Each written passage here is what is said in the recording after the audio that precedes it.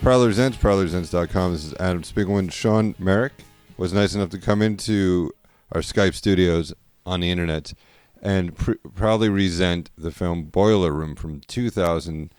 Boiler Room had a cast of who's who was hot then but is not now. Sean, why did you pick this film? I love this movie unabashedly, to be honest. I know it's not. So I know the show is about Proudly Resents, but I feel like at some point, here's the thing. I love this movie. However, I do kind of resent enjoying it so much because not as many other people do. I wish that more people enjoyed it more, but I feel like it's never going to happen. No. So hence, I'm, kind of alone on my own island. Is this your plea to get people to actually like this film? Yes. Yes, I want all of your listeners to enjoy this film, check it out, give it a shot. If you never have, I don't know. It was a movie back when it first came out. I didn't know anything about it, and I checked it out just with my friends, and I was living in Buffalo at the time. It was just one of those movies where I was around 20, 21 years old, and it was very it just resonated very strongly with me. As a young man trying to, figure out his lot in life. And here I was, watching a movie about guys who were young and hungry and finding their way around to, get rich and, not have a care in the world. And it's just something about it just kind of, struck me as like, wow, maybe that's what I'm missing. Had you never seen a Scorsese film? Is that why you liked it so much? I'm not a big. I've never been a big Scorsese guy, so maybe, and it's just one of those things where this was the right kind of movie at the right kind of time. I get what you're saying about the age thing, because some of my guilty pleasures have been films that were just right at the right time. They get you when you're a kid or what have you. But yeah, this film, you want to talk about what it's about, just to give people who haven't seen Wolf of Wall Street, Casino, Goodfellas, or any other better version of this movie. Come on.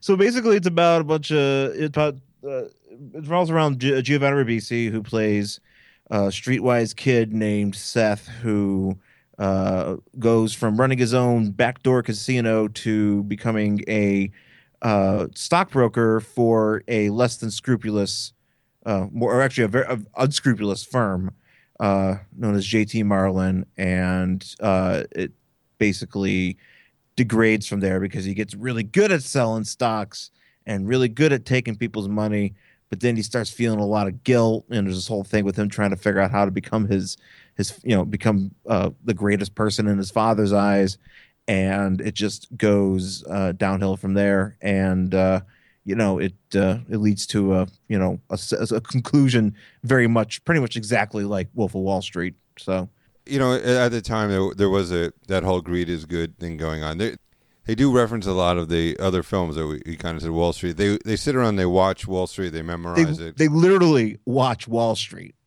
They literally are watching it and they quote it because it's like their Dr. Horrible sing-along blog kind of thing. They just sit around and just, that Ben Affleck and Vin Diesel and Jamie Kennedy, they all get together and they watch Wall Street and they quote the lines. So they're showing you better films just to make it to lift up this film. I guess you could say that. Yeah. I'm just being a dick. But yeah, I mean, let's talk. You can rag on it all you want. I will not be offended. I am not. I am. You cannot shake me in this. So bring your worst. You are on your own. I'm not the only one. Vin Diesel at the beginning. Giovanni Ribisi, of course, plays a Jewish guy with the name Seth Davis. Yes. His dad, the most Jewy person ever. Nia Long, who's fantastic, who's a love interest. In one of the posters, I was pulling up posters. There's one poster that looks like it's a $100 bill, and they have their faces on it, and all their faces are brightly lit, or just hue is brought up. So Vin Diesel and Nia Long are as white as everybody else. So conspiracy theories come through. I'm looking at that right. Oh my God, you're right. I'm not really familiar with this poster because I've always seen that seen version. Yeah. yeah, I've always seen the DVD cover, and I had a poster that I bought that was like a money themed poster, but it was just the main male characters, in the office just kind of posing. Where did you hang this poster? I hung it above my bed in when I was going to grad school in Boston. I had a apartment in Somerville, and I needed a place to put it, so I had that poster above my bed. Was it a twin bed or was it a full queen? It was a twin. Yeah. It was a twin. This was actually no, wait, no, oh no, it was a queen because I happened to have a queen bed there. By coincidence, right? You didn't go out and say, "Oh, I need a queen bed." Right. No, As no. a typical guy in his 20s, you were like, well, whatever I found in the street. Was there Yeah, milk? no, it was nice to have a big bed, like a big, because I always just slip on twins, and I'm a tall guy though, so I just, I felt it was time. I felt it was nice to be forced into moving up into a bigger bed. Not to have your feet hanging over the side. Right. And was it on a box spring, or did you put milk crates underneath it? I think it was Box spring on the floor.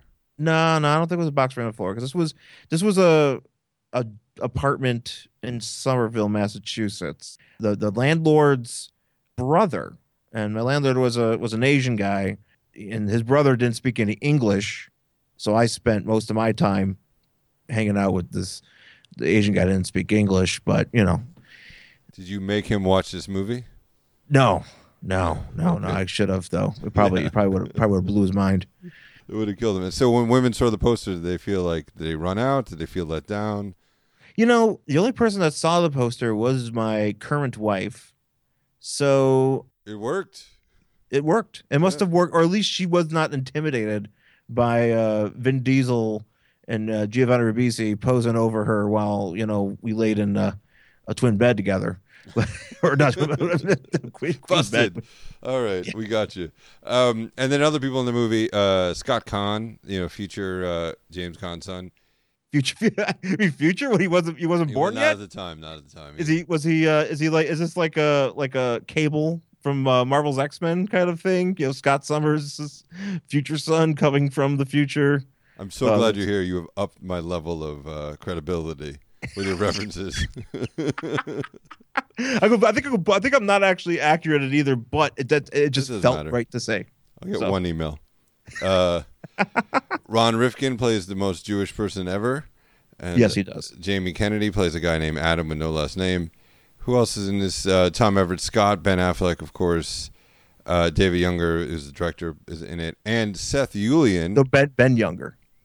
Ben Younger is in it. You're right. His brother is David Younger. He's in this film, and his credits include the 3 movies his brother made, which is great. What was the other movie his brother made? Ben made Prime. He made this movie, and he has a new one out.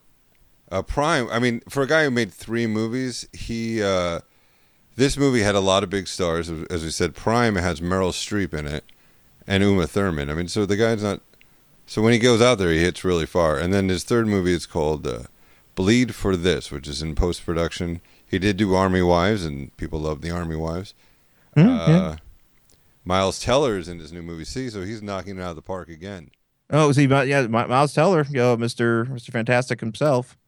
I'm assuming that will be a future, probably presents. Have you seen it yet? I have not. So we're recording it right after the opening weekend, and I had a free ticket to go, and I thought, I'm going to watch it, I guess, for this show, but I just, how many more times do I need to be disappointed? When Roger Corman made the best version, there's a problem. Right. Well, here's the thing. First of all, Fantastic Four, as a rule of thumb in my eyes, are probably the benchmark for boring superheroes. I don't find them fascinating, outside of like Ben Grimm, and maybe some of the other stuff that he would do when he's like in other books or he's on his own. But if he's in the Fantastic Four, I'm like, I can care less. I really could. The first 2 movies, I did not, they weren't, good. They're just made just be made. I mean, they're all the movies, all 3 of these movies, that Marvel has made since the Corman version, have been made out of spite. on a deadline because they had to, not because they figured it out. Yeah. So they had to get these done because I wanted to keep the rights and.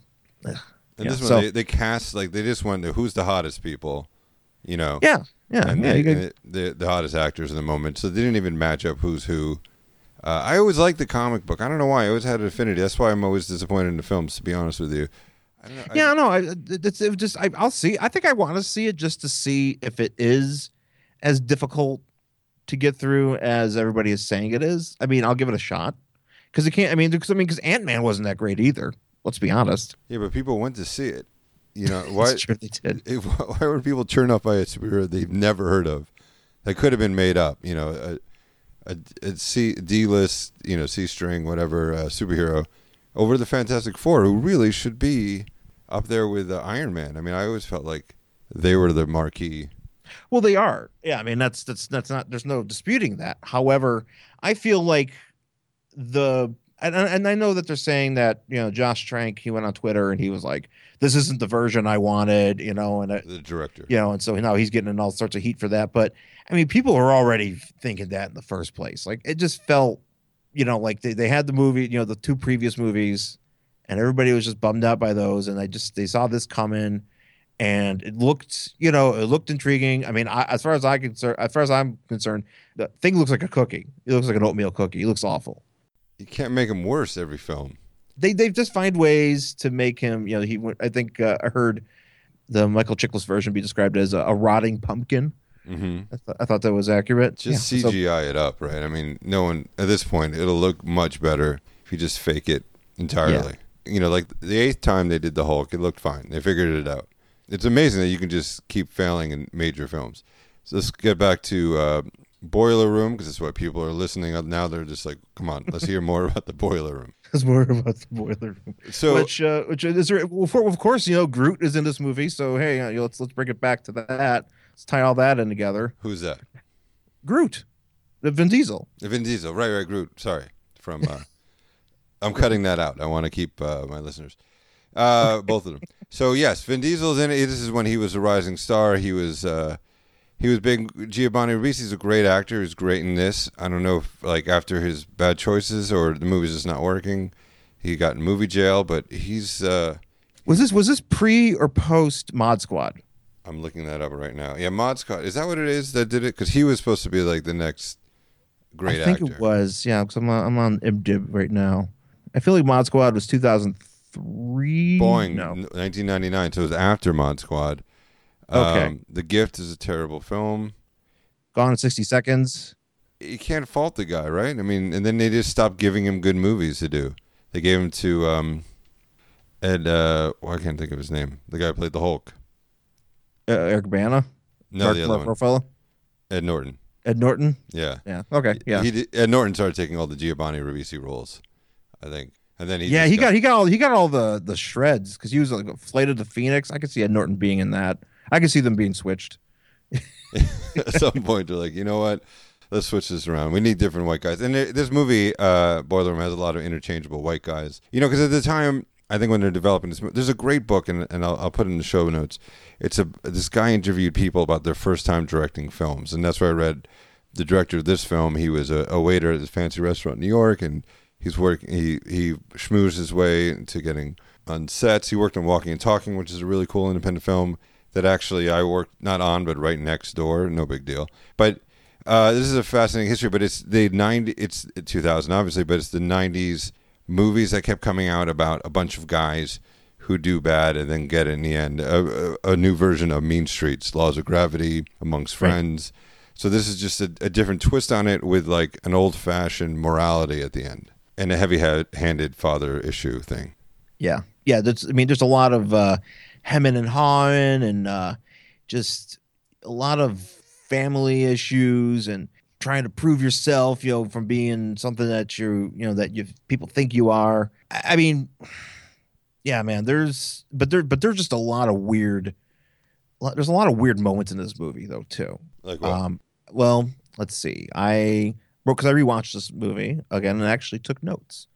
Well, just weird in the sense that there's people that are not as, there's characters that is just like, I don't know, just like watching back at it, I'm just like, man, just making bad choices, illogical choices. Like, I mean, if he's okay, he's in this evil firm and he's smart to how this is going down and how bad it is, even though he's making money. If he's that smart of a kid, the kids that are that, I don't know, I feel they're that street smart, know when to get out, know when to handle themselves. And I'm surprised that he would have lasted that long, going down with the ship and, being the guy. It's like, but obviously they had to have a movie because of that. I will say this. Let's see. I have a few notes. I'll just read. I have a stream of consciousness of notes. Let's see. Here's a few good things that came through. I wrote Batman is out of control. Oh, because of Ben Affleck. How did you feel about Ben Affleck in this movie? It was such a Glengarry Glen Ross homage, I guess, but he was on it more than Alec Baldwin was. So he should have been in there a lot more or a lot less. I felt like, where was he most of the time?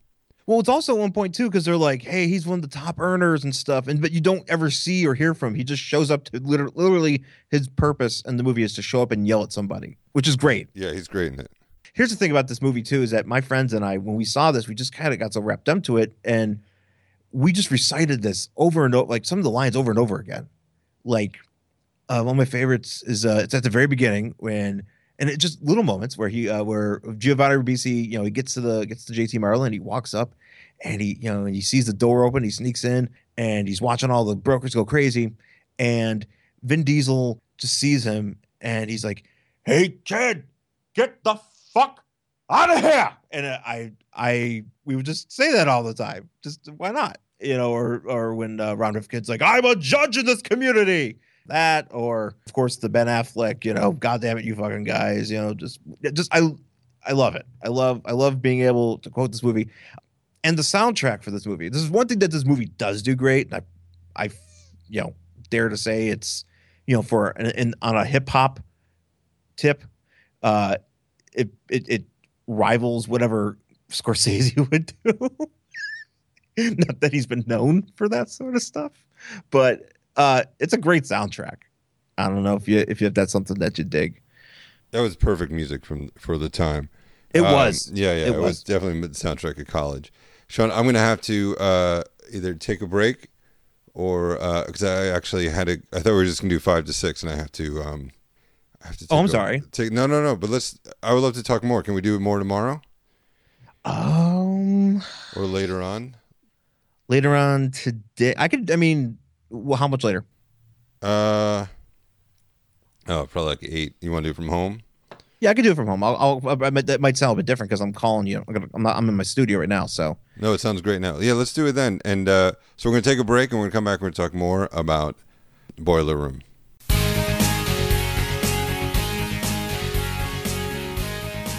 Hey man, this is Adam. I just wanted to jump in and say, listen, this is what happened. The way I explain it in the second half is totally wrong. It makes me. What happened was, Sean was we were supposed to record from 5:30 to 6, and at 6 I was going to take over and start putting the baby to sleep. Sean goes at 5:45, so I figured I can kind of milk another 15 minutes, and at 6 the baby starts crying, so I feel guilty that I was leaving my wife with the baby and recording the show. So I make it sound like the baby was sitting by herself and playing with glass and shooting dice or, punching sailors or something. But the baby was safely with her mother. So I am not a horrible father, a crappy husband, apparently. But listen, I saved everything, saved the day. But it worked out really well because Sean went home and recorded from home, and it was a lot more casual. The audio quality is a lot different. For better or for worse. I did best I can, mostly to fix the audio. I tried not to cut too much content out. Usually I would cut out like a half hour or something, but it's a lot of fun. Sean is a great guy with terrible taste in movies, but I really enjoyed this episode. I think you will too, the rest of it. This is a movie that Sean loved partly because of where he was in his life when he watched it. So I'd love to know that from you. What movie did you see that you look back now and you're like, maybe not so great, but it was perfect for when you saw it. Like for me, there's a lot of them right out of college, including David Mamet's movie Homicide with Joe Mantegna, because it dealt with Jewish identity and all that. So it really resonated with me. And as you heard the last episode, we talked about the big picture. The movie Bamboozled also really has a lot of flaws, but resonated with me, and I really like it. So, love to hear what you think.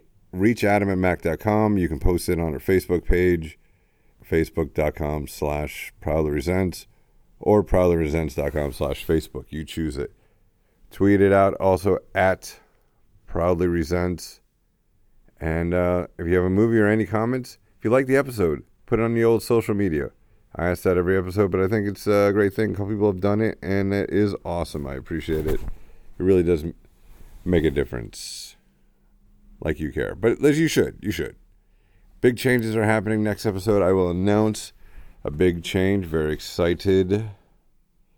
Relying on Nico to get it going. So when I say next episode, I say cross my fingers. Hope it happens. And that's it. All right, back to the show. Here's a little music. Bum bum bum bum bum bum bum bum bum bum bum bum bum. Boiler room stings. Yada da da da da da dun dun dun dun. Oh no, that's great. All right, here we go. So the count of three, I want you to clap. All right. 1, 2, 3. Wait. There's always a delay. We're back. Proudly Resents, ProudlyResents.com. A lot of times I say we'll take a break, and we don't. Just so I can fit in some kind of promo. But we actually had to take a break. There was a crying baby, and it was neither Sean nor I. And I felt guilty talking about a movie with a shitty father while my baby is crying, and you and I are doing a podcast. So we had to take a quick break. Sean is at home, casual. I noticed he took the poster down, the boiler room poster. Yes.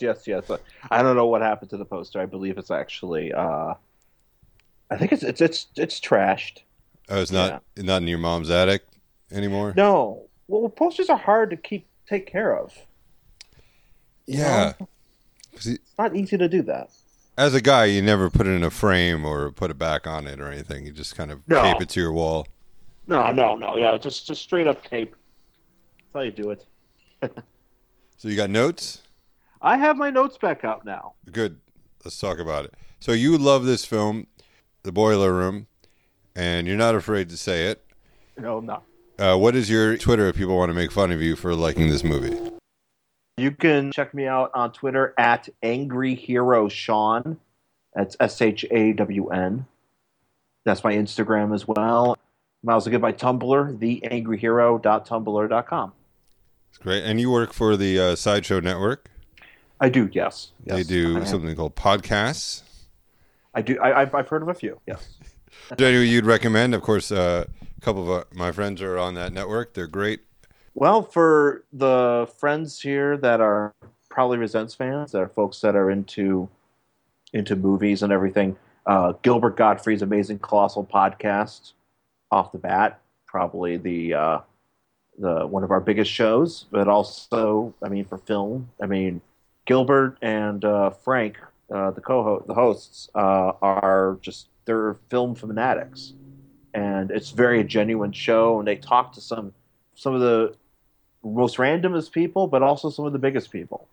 So we've had that. You had Ken Berry on the show, who 5 people know who that is, but a lot of old D-list guys, and it's really amazing interviews.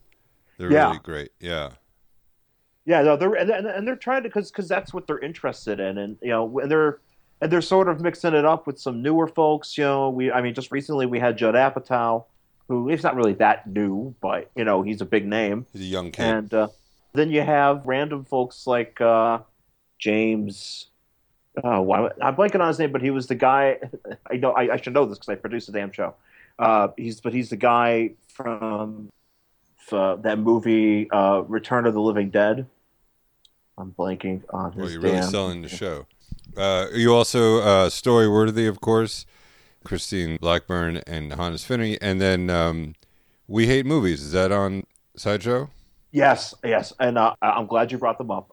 That show, if your listeners have not heard it yet, finish listening to this, and then listen to that show, because I discovered them through the AV Club on the Onion website, talking about it, and I was like, okay, I'll give it a shot, see what it's like, because there's a lot of movies out there, a lot of shows out there that go like, how did this get made? Probably makes sense. There's a lot of film critique shows, and these guys just have it down so well.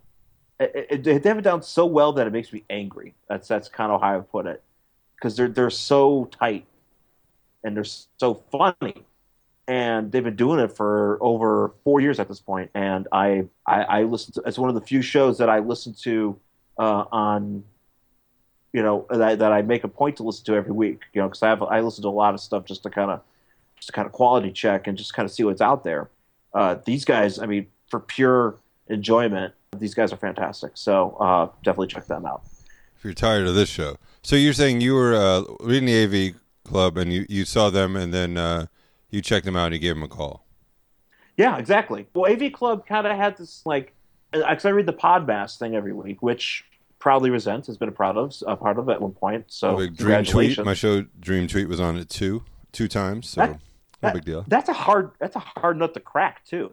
I don't even know how it happened because I'd been doing Proudly Resents for a year, and then Dream Tweet got on right away, and then got on again, and then 2 years later, I just assumed I would never get on it. I was on it randomly, and it was very nice. But But hold on, let me check because my phone must be broken because I was on it and I never got a call from Sean. Anyway, I guess that went nowhere. So, but they are good guys, and if you like this show, but you want it done with 6 guys with beards, check out We Hate Movies. They're a lot younger than me, but we all went to the same college. So, sorry, I just finally got what you just did. This must be here somewhere. Hello, Ken Barry. So James Karen.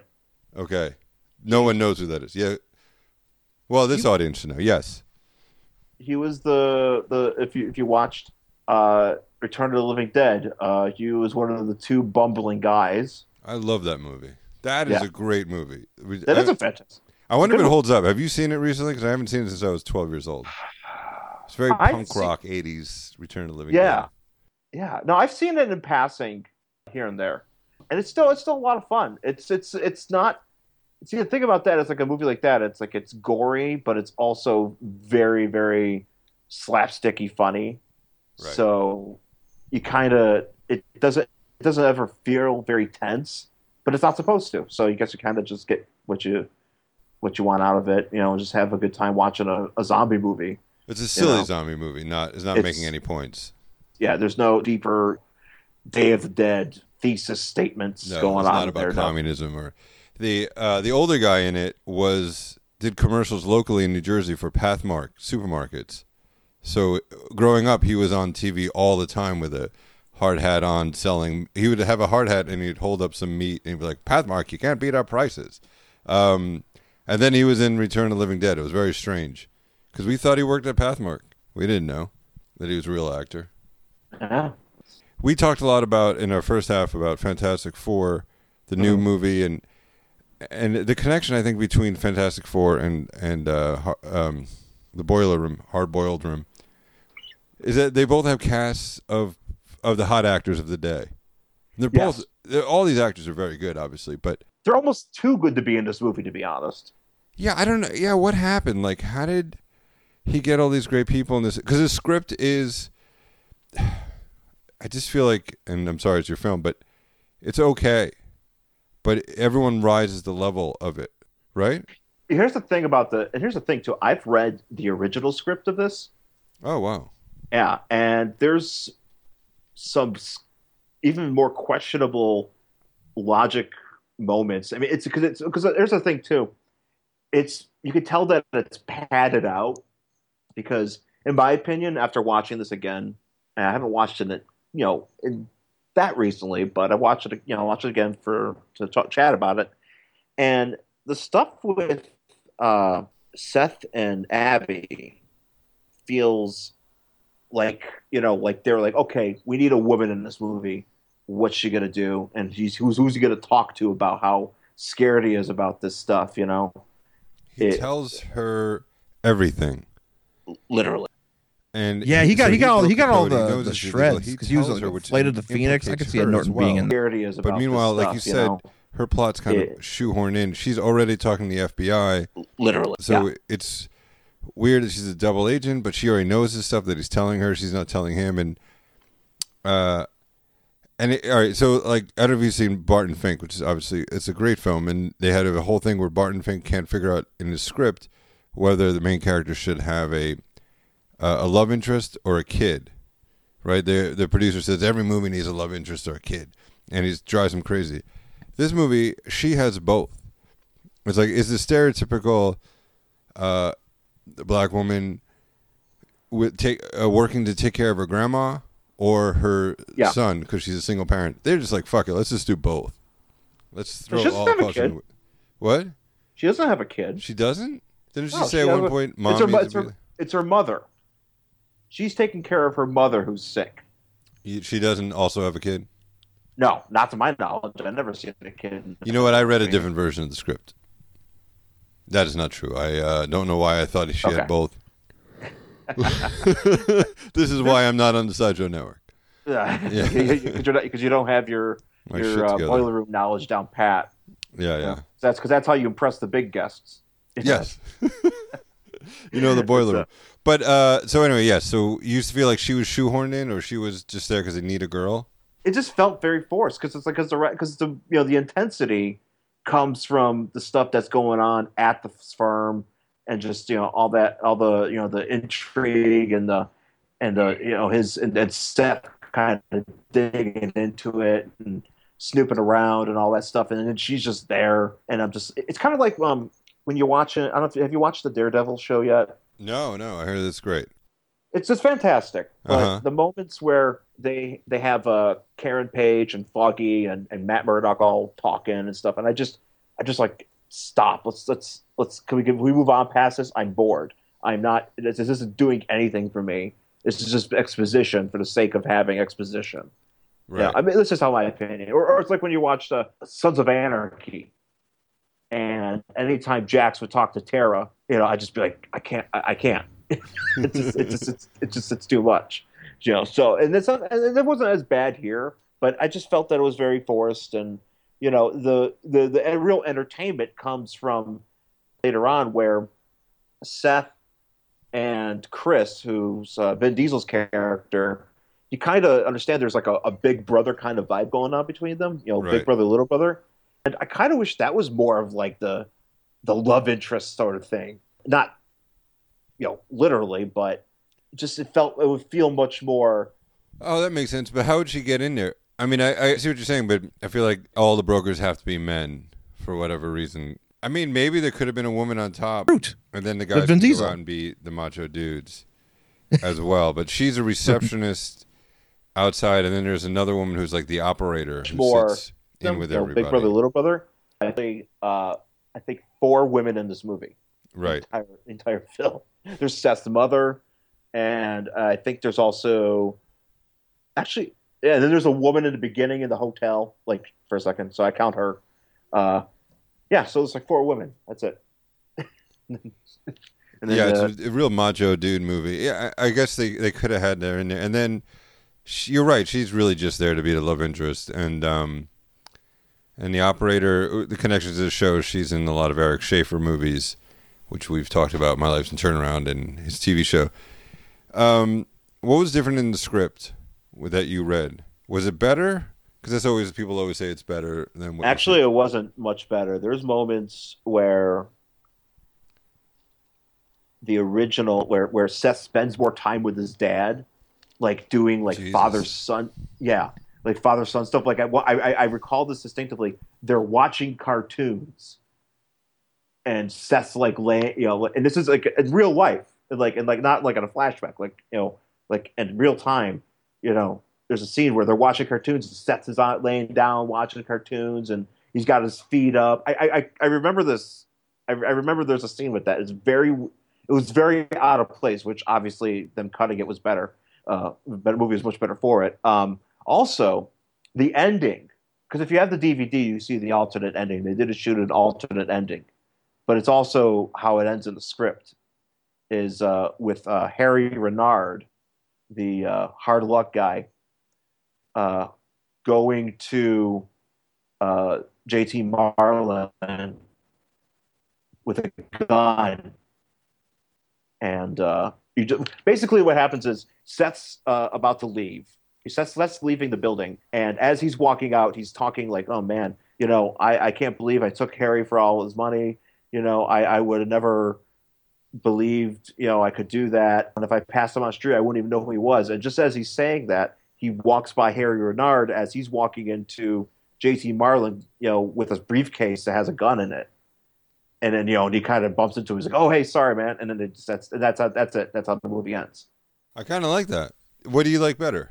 Because the real ending is that Seth gets the FBI behind him and takes him down.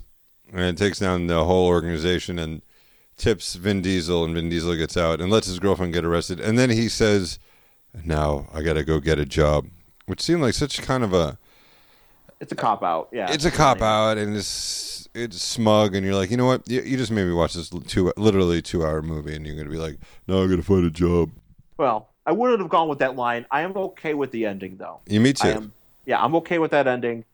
However, though, I do question the validity of Seth's plan to get Harry his money back by getting him on the IPO and having Chris sign the sales ticket, and how that's going to guarantee that Harry doesn't lose all of his money. Yeah, I feel fake like stocks, right? It's what? Are they all like fake companies? So the IPO is fake. Yeah, it's all garbage. It's all garbage. It's like, well, how? I mean, I guess there's some money. The way that there's some way that I because they explained it at some point too. Mm-hmm. Like they explain how these guys make money, and I still don't get it, even though they explain it pretty bluntly. I like this ending though, because it makes sense. However, though, I think I don't know if I like the dubiousness of his plan. Additionally, I wonder how. Well, first of all, there's a few things. He copies his entire hard drive onto a single floppy disk. Bullshit. Not happening. No, and it takes like 2 minutes. Like I would have done that a week ago, and then just because it would have taken that long back then. Well, no, because he had but he had like literally 24 hours, and also the whole fact that his entire plan to bring down this show or bring down this operation happens within a day. Like and he goes in, gets the hard drive. And even finds time to warn Vin Diesel, who I wonder if Vin Diesel gets out in time. I'm more actually kind of worried about him. Does he run out the back door, or does he wait till the cops leave with their trucks? And does he but did they have the tow trucks when they're pulling in? Also, this is the flaw in that is all these men and the 2 women are implicated in this. They all did this illegal thing. Just because they're not in the room when they got arrested doesn't make them innocent. It makes them a fugitive. Just because he happened to get out, he's their informant, so that's why they're like, we'll pretend that we didn't know that he was part of it. But for Vin Diesel, they're going to chase him down. His name is on shit. He's a big guy there. Yeah, he's one of the big earners. And he never let his girlfriend in on it. No, he let Abby was an informant. Yeah, you're right. So she would have been fine there. She's fine. He's fine. Yeah. His dad's fine because apparently, he got arrested, but everything was okay because they just took him out the back door like Seth wanted him to. But that's another scene too where I'm like, he just basically tells the feds, okay, this is how it's gonna go, and I'm like just like that. I mean, it's a fair deal for him, and they're completely okay with it. I don't know. I kind of feel like that's not. I feel like you need some a lawyer or some sort of more of a heavy duty legal risk course to handle that. I don't know. They don't really need him because they have his girlfriend Nia Long, the informant, so he can go to hell. Yeah, and so the father, the whole backstory, and they bring it up 3 times. Is that one time when he was a kid, he was lost. He thought he was hit by a car or something, and his dad, instead of hugging him, he hit him. And it's such a huge part of the movie. This is what screwed him up for the rest of his life. This one event. See, I never really. He talks about that event a lot, but that doesn't really resonate with me. I just kind of assumed that he's just a hustling kid who, grew up in a strict household, and he wants to do his own thing and be his own man and doing all those things, but he's not doing it right, and he kind of eventually realizes that he wants to have the acceptance of his father and be his own. He wants to have his cake and eat it too. But they just keep bringing up that thing, and then even the father, when they're in the police station, the father says, "Let me have one moment with my son," and the moment is him saying to his son, "I'm sorry I hit you. I was a bad father or whatever." And that was the moment. That was the thing he chose to say to him before his son was going to jail for the night. That's what he had to tell him. So apparently this is a huge thing, which is why I was like, I got to get out of here and take care of my kid, because I don't want her to be in 40 years, in jail going, "It's because you did that podcast with Sean." You guys were talking about Boiler Room, and I needed you. No, yeah, I don't blame you. So, I have lots of random notes here. Actually, one of my favorite favorite things here is when the Fed. I don't know why the feds say this, but when they pick up Abby, and they're like, "Abby," or whatever her name is, and they're like, "Abby, whatever, we're here to talk to you about JT Marlin and your mother's health." And I'm like, wait, so the feds are going to kill her mother? Like, what are they? What is the end game there? Why are they bringing her mother into this? Like, you just tell her we're here to talk to you about your shady ass job. Maybe the guy thought he was playing the dozens. We're here to talk to you about your organization and your fat ass mama, who has a wig and a kickstand. Abby, your mom is so fat, she sweats gravy. Your mama's teeth so yellow she spits butter. I'll go with you, officer. Officer, you're a genius. That would be fantastic. If that was part of the Miranda warnings. You have the right to remain silent. You have a right to your fat ass mama. Your mom's so poor she cannot pay attention if you have to waive these rights. Wow, I just feel that like Thomas Everett Scott, like he's just got the randomest of roles. All right, yeah, I agree with you. Tell me about that. Because he just shows up a few times, and it's like you just apparently are just aware that this guy is the shit, and all he does is literally shows up and goes, "We're players now, boys," and then he like cheers, and then he walks away, and then he doesn't. He's kind of like Ben Affleck's role in this movie, where he just literally just shows up and yells something, and then he walks away, and you're just like, all right, sure, whatever, but everybody just treats him like he's gold, and it doesn't really. Although towards the end, there's that moment with him, Seth, and Greg, and when he's asking to get Harry on the IPO, and he really kind of shows his worth as a boss in that moment where he's like, hey, this is, Seth's like, here's the situation, and he asks I think his name is Michael. He asks a lot of like really good questions, for somebody that's coming in saying, I want you to do this random thing for a guy that lost a bunch of money. Right. Yeah, because it's such a weird plan too. It is a weird plan. Did he ask? I was going to say, like, he asks his dad to help him with this, and I'm just like, of all people, that's what you're going to do? I mean, I don't know. I thought that was weird. So there's a scene before his dad gets arrested, or why his dad gets arrested. He goes to his dad for help, and he's like, I know these guys are bad, and it is a bad place, and I need your money to help so I can just do one big bad deal and get out. And I thought he was bullshitting his dad, and it was part of a bigger plan, and that his dad was going to help, and we find out that, it was a double cross and a triple cross and some kind of twist at the end, but it wasn't. It was just a convoluted thing to get his dad arrested. That could have been tighter. And to go back to your point about Tom Everett Scott, I wonder if him and Ben Affleck were the same character. And they're like, oh, we can get Ben Affleck, this big movie star, but only for a couple of days. So what if we split it in half? And Tom Everett Scott is a pretty great actor, so they probably, we only get him for a couple of days. So He should work. He's another guy who seems like it's weird that he's not. Maybe the movie's just filled with actors who should have been working more. They should have been bigger. Yeah, he was like what That Thing You Do, and He was on that show Southland, but he didn't. He wasn't on it a lot. Like they didn't. A judge in this community. That, or of course, the Ben Affleck. God. He was on that show Southland, but he yeah, I didn't. was actually gonna look him up He myself. wasn't on it a 'Cause I'm lot. curious. Like, Sometimes, there's a lot of like what ifs in this movie. I will say Jamie Kennedy in this movie. He's actually one of my favorites in this movie because he's got some of the best lines. Just like because like the way he's got this slang that he uses, it's very unique. Like when they're in that bar and there's like the broker wars. You know what I'm talking about? Well, they're always getting in fights with other gangs, which reminds me of Shakes the Clown when all the clowns would fight with mimes.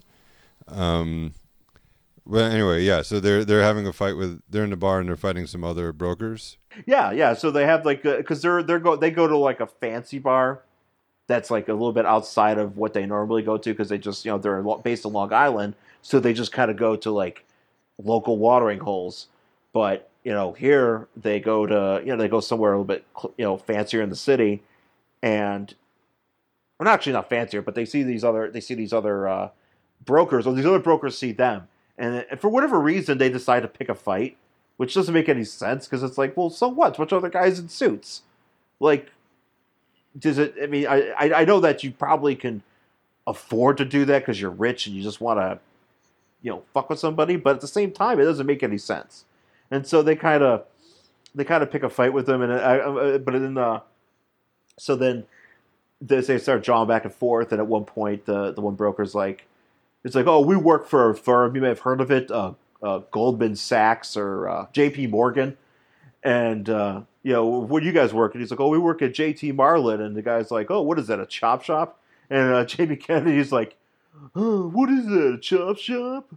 And he calls us like, what are you, Yogi Biz? Which, it doesn't make any sense. But I just like the fact that he just throws out this random, like, insult. Like, he has a bunch of those moments, like in the very beginning when he's snorting coke and he's like, I need some nose candy. Like, just his swagger is very... It's very endearing. Like it took me a minute to determine that that's him for some reason. I felt there was some other actor, but that's him. Jamie Kennedy had a streak of good roles, and what's great, and if I find it, I'll put it on the website. Is Jamie Kennedy recently, 2 years ago, did a live New Year's Eve special on this local station, KDOC. Do you know that channel? It's outside of LA, but they pretend they're in LA. So. It's in Orange County, and he did this live New Year's Eve special, and everything went wrong. It was terrible, and there's a great supercut of it on YouTube. It's just hilarious. So I was gonna say I knew a guy that produced it. Oh, tell me about that. Well, I don't know him. I just know that he was behind it, and it was because he does other stuff in the area for KDOC and all that stuff. And I think he was like one of the guys behind that event, and I'm certain he's probably got some stories to tell about that because it was like him and it was like Jamie Kennedy and like Bone Thugs and Harmony were there, and who was there was some other random celebrity. No, the singer, the woman with the weird voice, with like a baby voice. We'll remember it. But she appeared to be very, very drunk. People are yelling crazy shit. It's. Everything that could go wrong went wrong. It was on TV. It was live TV. So, like, they had no way of kind of, like, trying to filter it, which I can just imagine this fellow that I know having just losing his... Like, he probably was, like, the producer of the Oscars in the Naked Gun. Uh-huh. Like, drinking the Pepsi. I just remember that. And they didn't have a stage manager, which seems like a good idea because you'll save a lot of money, but you need somebody, especially when you're live, because a lot of times they would come back and Jamie Kennedy would be arguing with somebody who would go, what, are we on yet? Does anybody know? And, there was no one telling him he's on. And so that's how they would come back from commercials. Just completely crazy. It's really worth watching. I'd love to talk to your friend. I'm sure he's no longer in the business. After that, he's the Tom Everett Scott of TV producing. No, Tom Everett Scott. It's just weird the stuff he's done because he's such a good actor. Yeah. He did a voice in Batman. You should have known that. Oh man, I can't believe Which he didn't. one? Booster Gold on The Brave and the Bold. Oh. Okay. Well, here's the thing. There's so many voice actors that have come through on those shows that that don't always do the same character from show to show.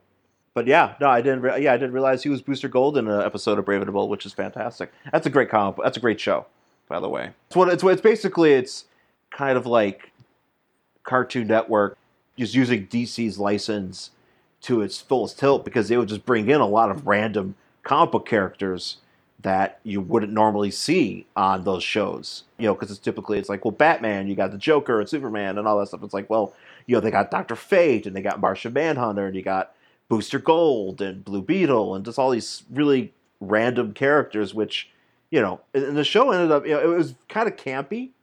And Diedrich Bader, who voiced Batman, he's okay. He's not the best, but for that particular style, he hits it. He hits it pretty good. I can imagine he sounds great as Batman. That's a really cool idea because he's such like a big dude. And, yeah. John DiMaggio did Aquaman. Bender. He did, yes. I'm just trying to think who else, but obviously he does a lot of stuff. Tom Kenny, but he obviously does a lot of voices. Does SpongeBob. I met Tom Kenny at the Podfest last year, I think. Uh huh. And I thought that he did the voice of Skeets, which is incidentally Blue Beetle or Booster Gold's robot buddy, but he didn't. That was Billy West. So I kind of embarrassed myself. I was like, "Oh man, I loved you and your cartoon stuff." Because I don't watch SpongeBob, but if I knew he's done, I know Tom from Mr. Show. So, but it's so funny because Tom Kenny does 1,000 voices, and you pick the one he didn't do. Right? You finally get to meet him, and you're like, "Hey, you're great as the Blue Beetle's cousin." Like, nah, I don't know what you're talking about. Blue Beetle's cousin. Black Wasp. Hey, what's up, Black Wasp? So I have a few more notes here. I just actually have a lot of random things here. I have Vin Diesel is a brick but has more hair. I don't know if that makes sense. Vin Diesel is a brick, but he has more hair. How high was Sean? No, but here's the thing. He's very much like a big, like Saint Bernard kind of guy who doesn't really he's kind of dumb in this movie, and it's kind of sad that he's gonna get pinched because of the guys that of the guys in this movie that you're kind of, I guess, rooting for. I kind of root for him more than I do for Seth. I like him more in this movie. I like him more as a character. Although one of my favorite scenes in this part is when they go to pay. So Seth gets his Series 7s, passes his Series 7, and they go out to Manhattan, and they're sitting there in Vin Diesel's car to pick up Nicky Cat or Greg, and so Seth's kind of like, this is when Seth's kind of picking up on all this stuff, and he's like, so don't you understand, doesn't it seem weird that we do this or we do that, And he just kind of flat out asks Vin Diesel, he goes, Chris, why do you still live with your mother? And Vin Diesel just goes, what? And he goes, why do you still live with your mother? And he just doesn't answer him. He just completely just shuts down. Was that what supposed to make us feel sympathetic for Vin Diesel? Like, that's why we had to let him go, because he lives with his mom. He doesn't have a big mansion with no furniture like all these other dudes. Yeah, exactly. Yeah. He doesn't, well, because it's kind of driving home the point where they're like, these guys don't know how to use their money very well, which, I don't know. I think that's driven home a little bit too much. It's like, these guys have no idea what to do with their money. These guys are crazy. I'm like, okay, yeah, sure. I get it. Yeah, so whatever, Although I do like, I think it's Ben Affleck's house we go to. Right. And he's got like a random Playboy grotto, like just the wall in his house. And then there's like nothing else. There's like a tanning bed and a big screen TV playing Wall Street constantly. Yeah, that rang true as well. what also rang true with Vin Diesel's character. Like I knew guys like that, just big muscle head guys who were making shitloads of money, through sheer force. And yeah, I felt like that was realistic. Like that was another thing about this movie. I felt like maybe that's what made me uncomfortable. I knew these guys that were there. Yeah. I went to school with these guys, these kind of like knucklehead, whatever issues I put on them. So so I felt like that was real, and that it is possible to make all that kind of money. And then the ripping people off, that was effective. It was sad. You could say that Harry character was a little over the top, where they kept showing him fighting with his wife about his mistake, but it just made it real. And I felt really bad for it. Those scenes really cringed. I was like, oh, because I remember seeing that when the movie came out 15 years ago. I was like, oh, I got to sit through this. Yeah, that was a very well, just the fact that because you could tell that, and I can't remember what the actor's name is, but he's been in other stuff. He's another guy who should be working all the time. The only other thing I know him from was a show called The Mind of the Married Man. Do you remember that? It was on HBO. It used to be on like right after, I think, either Sopranos or Curb Your Enthusiasm. And he does a great job of that, because it's a very like the way that the character comes across is like he knows that he's anticipating some sort of, because he wants to do right by his family, but he knows he's gotten in too deep, and he wants to get out, and he got in too deep with the wrong kind of people that he didn't even know. He knows he's ridiculous for even going that route, and he just loses his mind, and his family suffers at it, and in the alternate ending he kills everybody apparently. It's pretty tragic. Taylor Nichols is the guy's name, and all right, so I'm trying to think what he was in. That was I think he was in some great independent stuff in the 90s. So I'm scrolling right down to that. He was in Congo, which is not an independent film from the 90s. Oh, Barcelona. Yeah, so I think he was in all those type of movies. With Stillman films. You know who's what's another scene too with a Terry type character that it kind of stood out to me was the doctor taking the sales call at work, like while he's doing doctor stuff. Like it just like that's okay with him, even though he's kind of like half-assed kind of into it. He still is going. I'm like, dude, first of all, you're a successful doctor. Why don't you just have like a broker handle this for you? Like you could, why are you taking a cold call at your office? I don't know. This is the first time you thought about investing your money? Yeah. What do you got, a grotto on your wall and a big screen TV? You're a doctor. Yeah, that was weird. Would you recommend, if you were on a plane and this movie came on, would you watch it? Would you watch it without sound, or would you walk out? If I was on a plane? Well, I can't walk out on a plane. I also have a parachute. So the third option is not an option. Thanks for not listening to the show. No. Okay. That's it. I would watch it, and I would watch it without sound. If I would do both, if I had a choice of, if it was one or the other, I would do both. Why would you? Because you know the film so well, you just kind of mouth along like. Yeah, I would just stand. I would just be really loud about it, and at some point, I would just be like, "Hey, kid, get the fuck out of here!" Because that's what do I hear that sometimes? He's loud, but he's accurate. It's like, hey, he's getting all the lines right. We don't have to call the TSA at him. He'll be fine. No, I would totally watch it though. I would totally watch. I would almost prefer to watch it without sound, even though the soundtrack is fantastic. I'll watch it without sound. I would totally watch it without sound. Yes, no sound. And is there a moral to this movie? Don't. I say don't start shooting until you know what the ending is. But go ahead. What do you say? Don't be smart about the choices you make. I guess it's very generic, but be smart about the choices you make. Feel confident in yourself to do the right thing, and not just hop onto something. Follow your gut. If you think something's shitty, get out of it. I don't know. Are you talking about the Seth character or the writer-director? Talk about Seth. About Seth, okay. Yeah. I think, I don't know.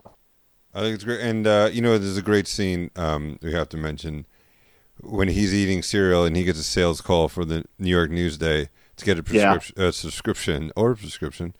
And the guy does a terrible sales call, and he like makes him do a good sales call, and then hangs up on him. I thought that was that I remember as a great scene. It's very funny. Oh, actually, I like the when he's like when the guy. Well, I was going to say I like that part in that scene where he's like, okay, start again, and it's like the guy's like, okay, how was your day? He's like, shitty.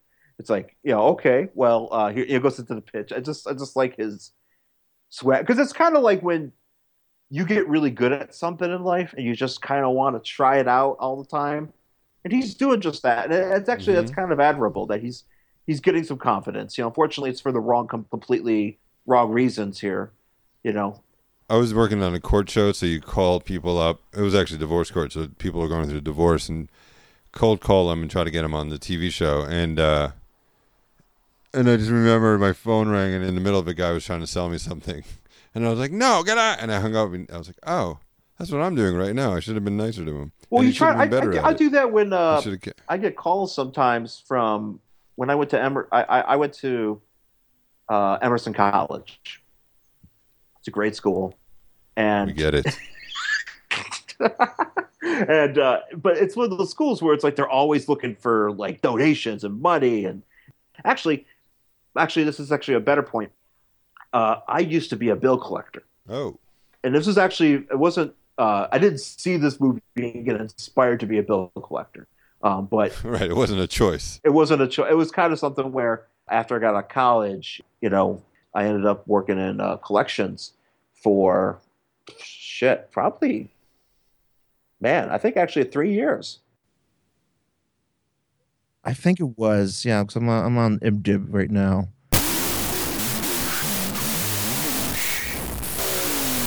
Guys are doing where they're like, calling up and saying, I got, I'm Seth Davis, I'm 34 years old, and I got 6 kids, and I got this, and I got, I've been in this business for 20 years, and, whatever.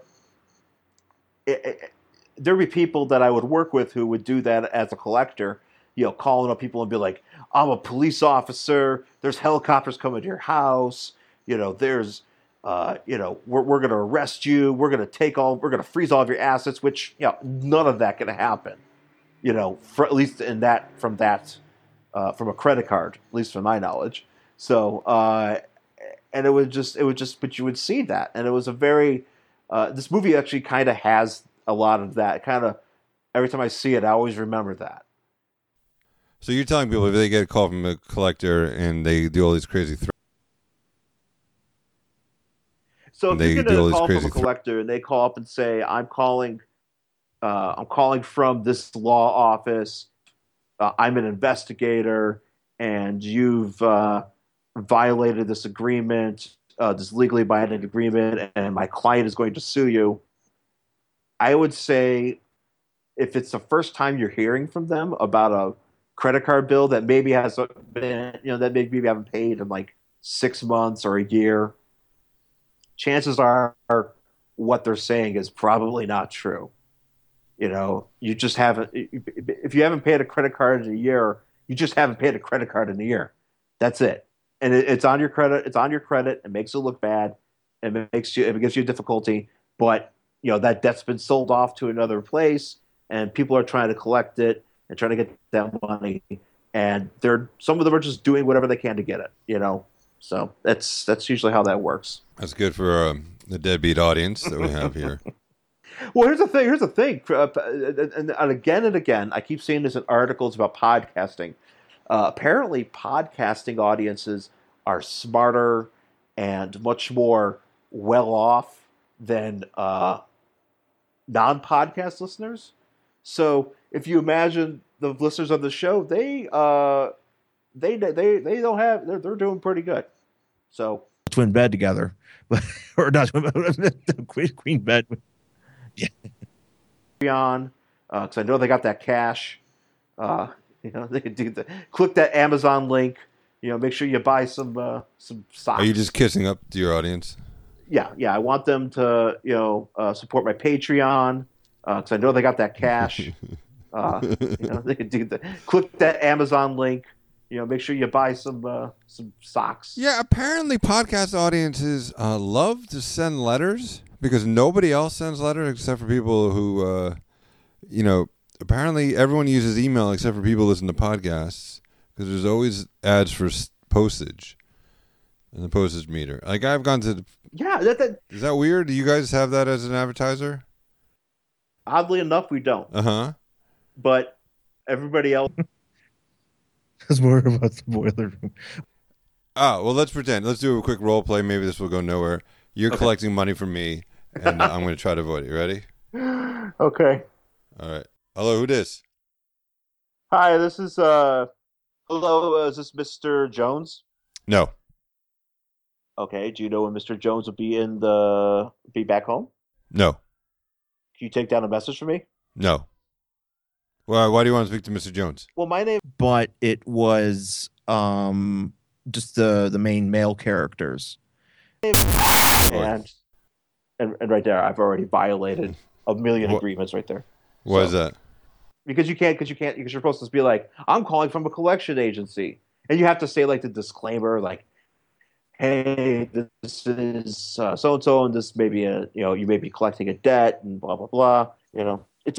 But once you get past that point, because I mean, most people, unless they don't want to talk to you, then they're not going to talk to you. I mean, so if they can pay the bill, they're going to pay it. If they're not going to pay it, then they will figure some other way to not pay it. I met this guy in Vegas. His name was David, and he said that the bill collector called and said, "Is this David?" And he said, "Yes." Because I'm a bill collector. He goes, "Hold on a second.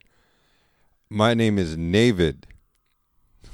I thought you said Navid. Are you looking for David? No. I'm not him. I'm Navid. Well, one of my favorites would be if you get somebody on the phone and you would be like, okay, so-and-so there? No. Well, do you know when they'll be in? They'll be in later tonight. Well, could you take down a message for me? Sure. This is Sean from XYZ. I need you to call me back at XXX. And I'm like, oh, are you? And I would kind of stop, and they'd be like, yeah. And I'd be like, are you writing this down? And they just hang up on you. It's your, because you want them to actually write it down, but typically, they're not. And there used to also be the practice of what's known as skip tracing. I don't know if you ever heard of this. It's what you do is you go and you have like different databases where you go through and you try to like find relatives or neighbors that you will call to be like, well, I'm calling from this place and I need you to get a hold of this person. I need you to take a message. And you would call like, they would be like, you get to a point where a person doesn't have credentials, or doesn't have like any like contacts. So you would just call neighbors and leave messages with neighbors and piss them off, and then piss the neighbors off at the debtor. It's awful. It's so awful. I'm so glad I'm not doing it now. I'm so glad I'm working in podcasting. We would do that also. We would use Nexus and find out who the neighbors are and call them. I might have talked about this in the show, but the one of the big tricks was you find the town they're in, their phone, they don't have a phone. You call up the Papa John's or whatever pizzeria there, and then you offer them $5. You order a small pizza and you say, listen, I'll give you an extra $5 tip if you put in this note from me saying, hey, I'm from Divorce Court. Give me a call. And then you deliver the pizza. And on Divorce Court, it always worked. You'd always get a call back right away. I would call back a note and a pizza. I think I would. Yeah, even if you owed $10,000. Like, listen, they care about me.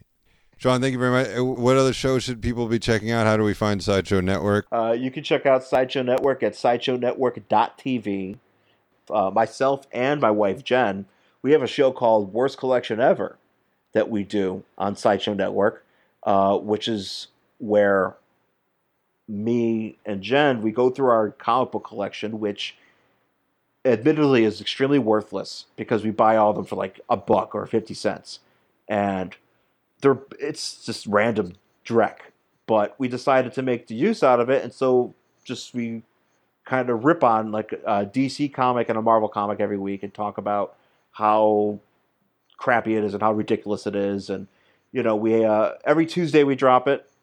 Right now you can find us in the Comics on Comics feed, but probably by the time this airs, we will have our own feed on iTunes, so you can find it there. Worst Collection Ever, or you can look it up on SideshowNetwork.tv.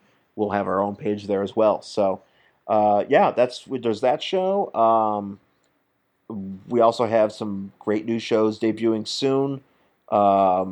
We have some shows with we have a show with Patty Stanger that folks might like about it's called the Love and Sex Report.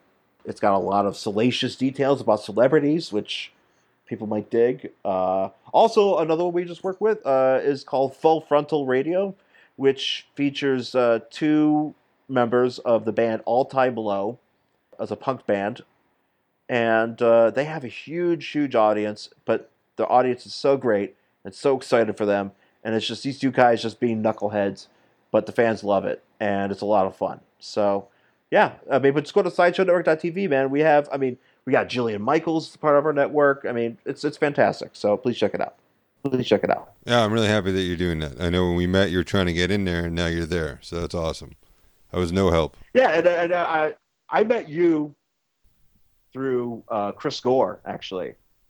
You were, because I was producer of Podcrash. Yeah, you did a great job. You did all the work. Let's be honest. Seriously. I've never been a big Scorsese I mean, I couldn't guy, believe how so organized that show was. And you did all that work. Yeah, it's just one of those. Of Podcrash. Yeah, podcasting.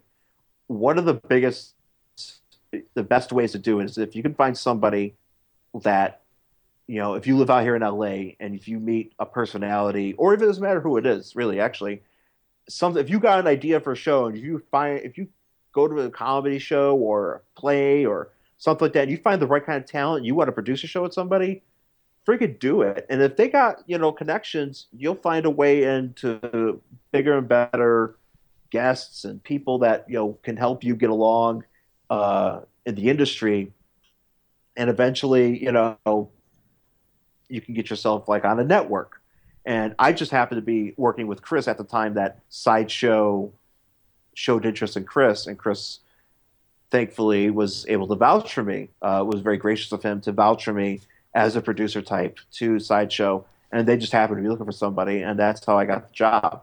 And I've been there for I feel it's going to be 3 years in February, which is fantastic. And I've worked with a great group of people, and it's been fantastic. And I hope Chris comes back and does his show sometime soon. I've tried to get him to get back into it. He's kind of busy, so hopefully Podcrash will make a return in 2016. It's a lot of work for you. I don't know why you would do that. Now that you're a big shot, you can get somebody else to do it. Well, I would put some juice behind it, but hey, I mean, I think I always envisioned Podcrash as kind of like the Anthony Bourdain No Reservations of podcasting. Going to all these different shows and just kind of like being their guest and talking about the experience and having it be weird or having it be, controversial or something like that. And there were some moments in that show that were just a lot of fun because it was just unexpectedness. And I got to actually meet a lot of really cool people in the podcasting industry that I still keep in touch with through that show, and have helped out and have helped me out, vice versa, because of the friendships that you make. That's what's the beautiful thing about podcasting is just having these connections. Like I know you, and you're a fantastic human. Keep going. So, and I know you from podcasting, and it's the stuff like that means the world to me. Yeah, I mean, that's how I got to meet Chris, someone I admired for a while, and then met you and other people. That it is pretty amazing. Yeah. And what a great advice. This is such a DIY thing. Yeah. Why not go out there and just do it? Great, John. I'll talk to you soon. Thanks, brother. All right, later. See you, bye.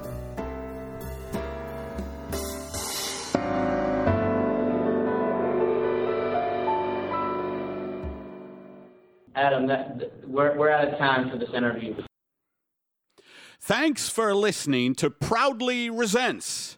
Make a comment or suggest a film at reachadam@mac.com or on our comment line. Ready? Get a pencil. I'll wait. Okay, got one? Okay, 646-481-5476. Keep it clean and short. We might air it. Join us on Facebook or be old school and go to our website, proudlyresents.com. If you like the show, put the episode up on your Twitter, Facebook, stumble upon, dig, all those things. Tell a friend. I'm Eddie Pepitone, and my Twitter account is at Eddie Pepitone.